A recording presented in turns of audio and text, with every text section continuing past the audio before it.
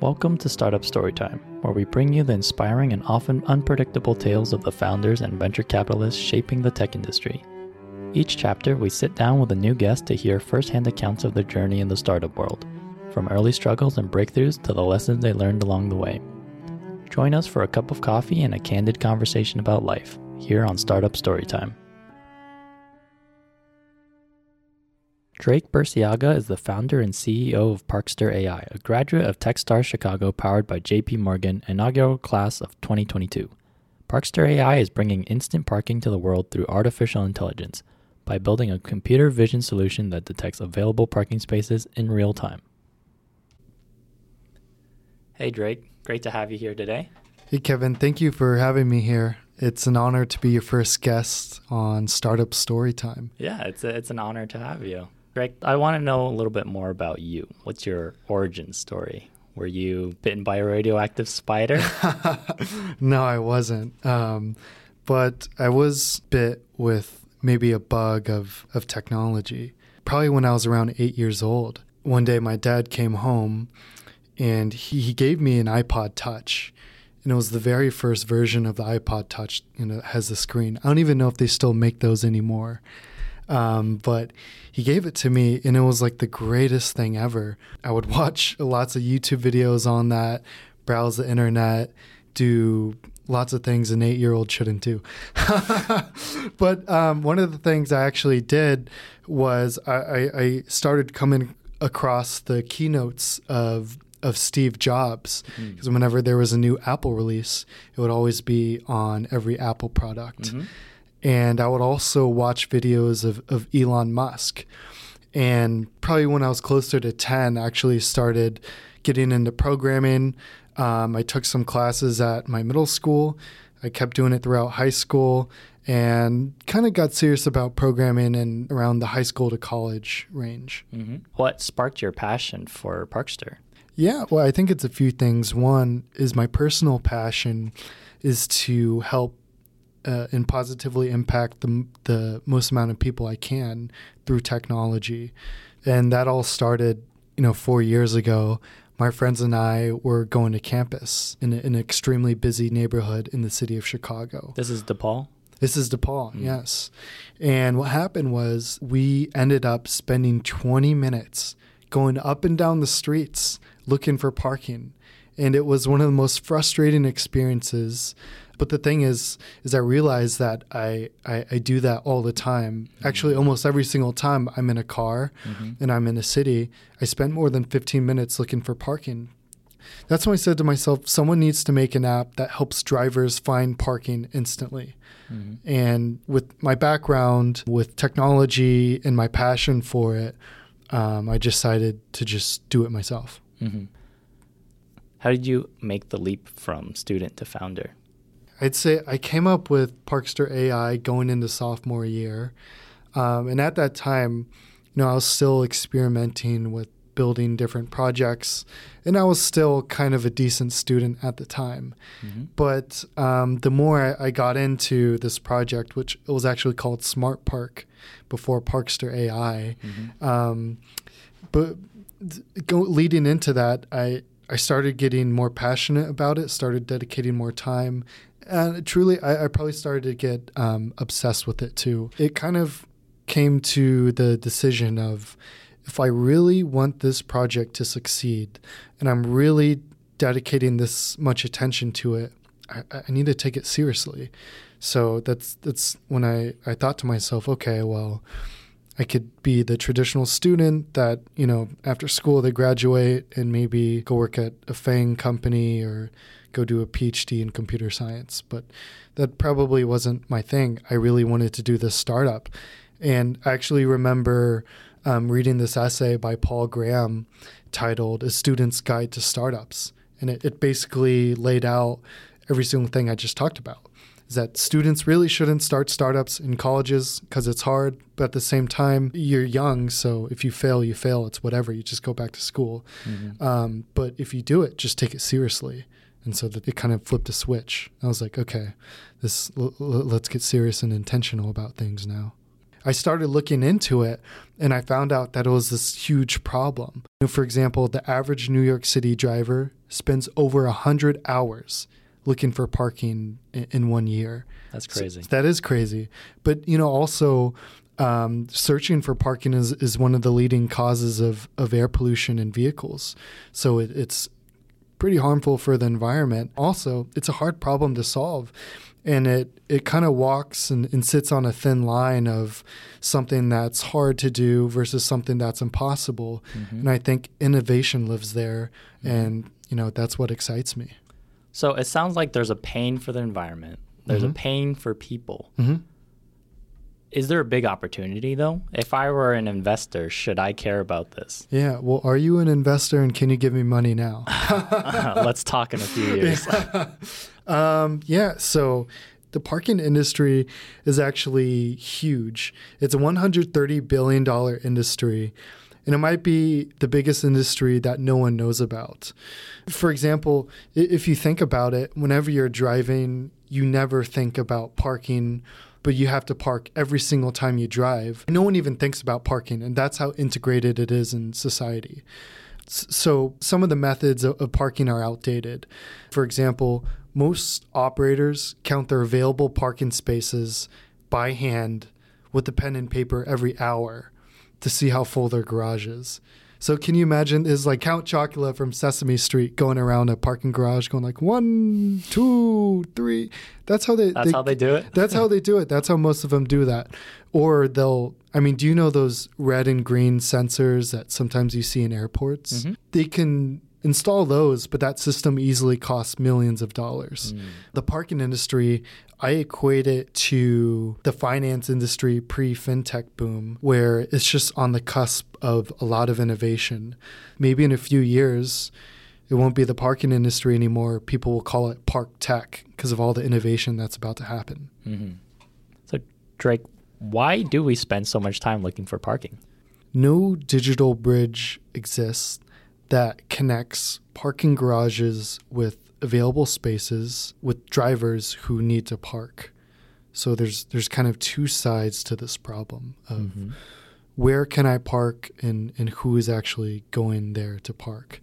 So we're actually tackling both problems, one on the business side, one on the consumer side. But I'll talk about the consumer side product we have right now. Mm-hmm.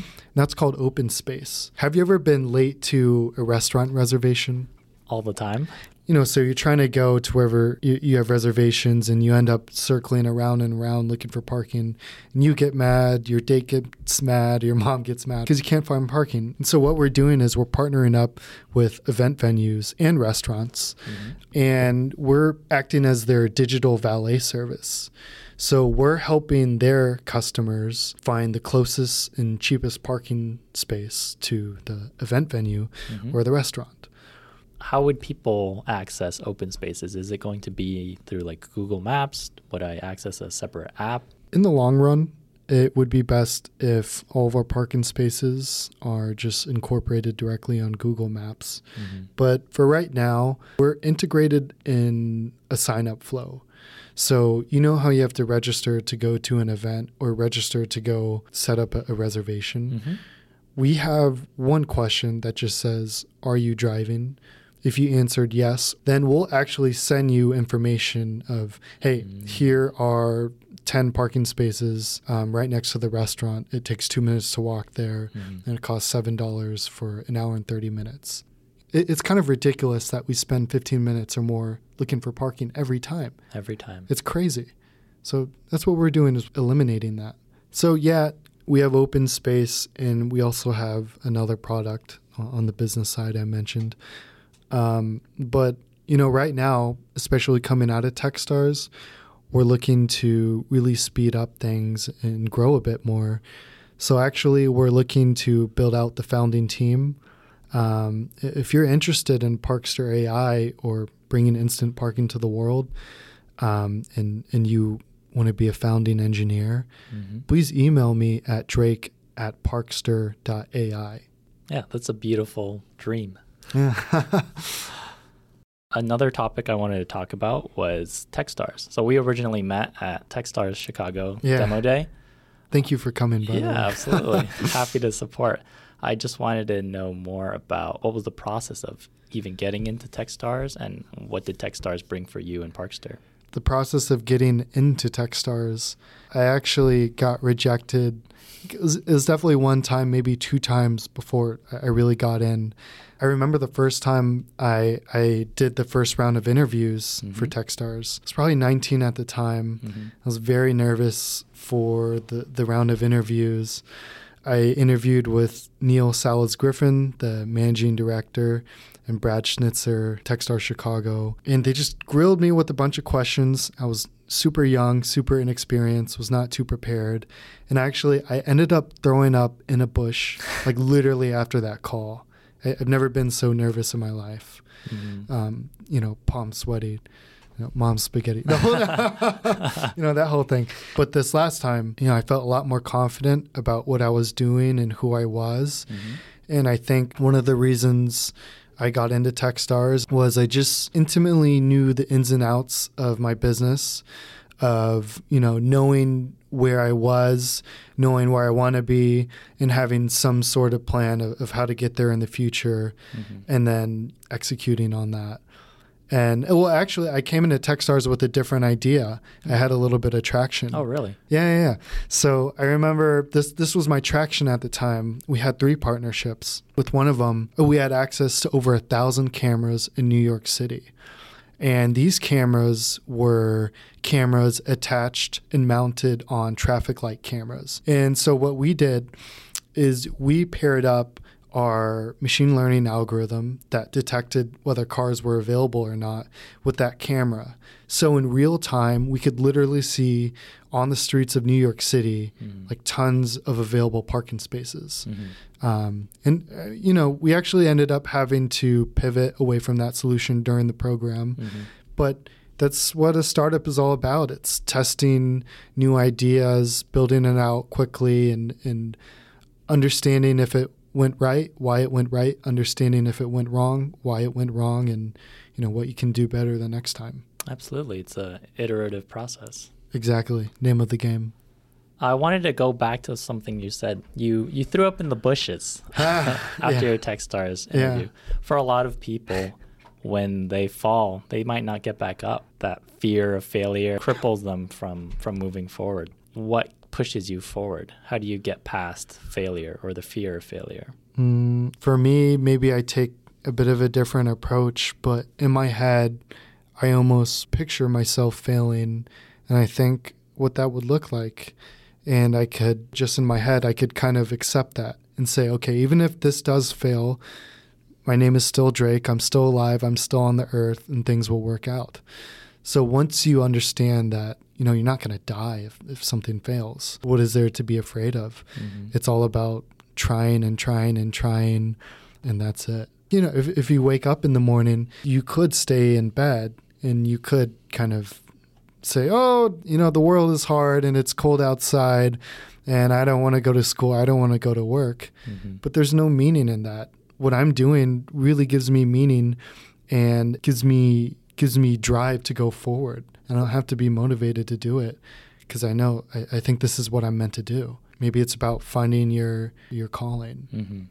It's very interesting that you mentioned that part about you're not going to die if you fail. There's this book called How to Stop Worrying and Start Living that pretty much exactly mirrors what you said. And I also picked that up from my executive coach, Billy Banks. I think he's also a professor at Northwestern.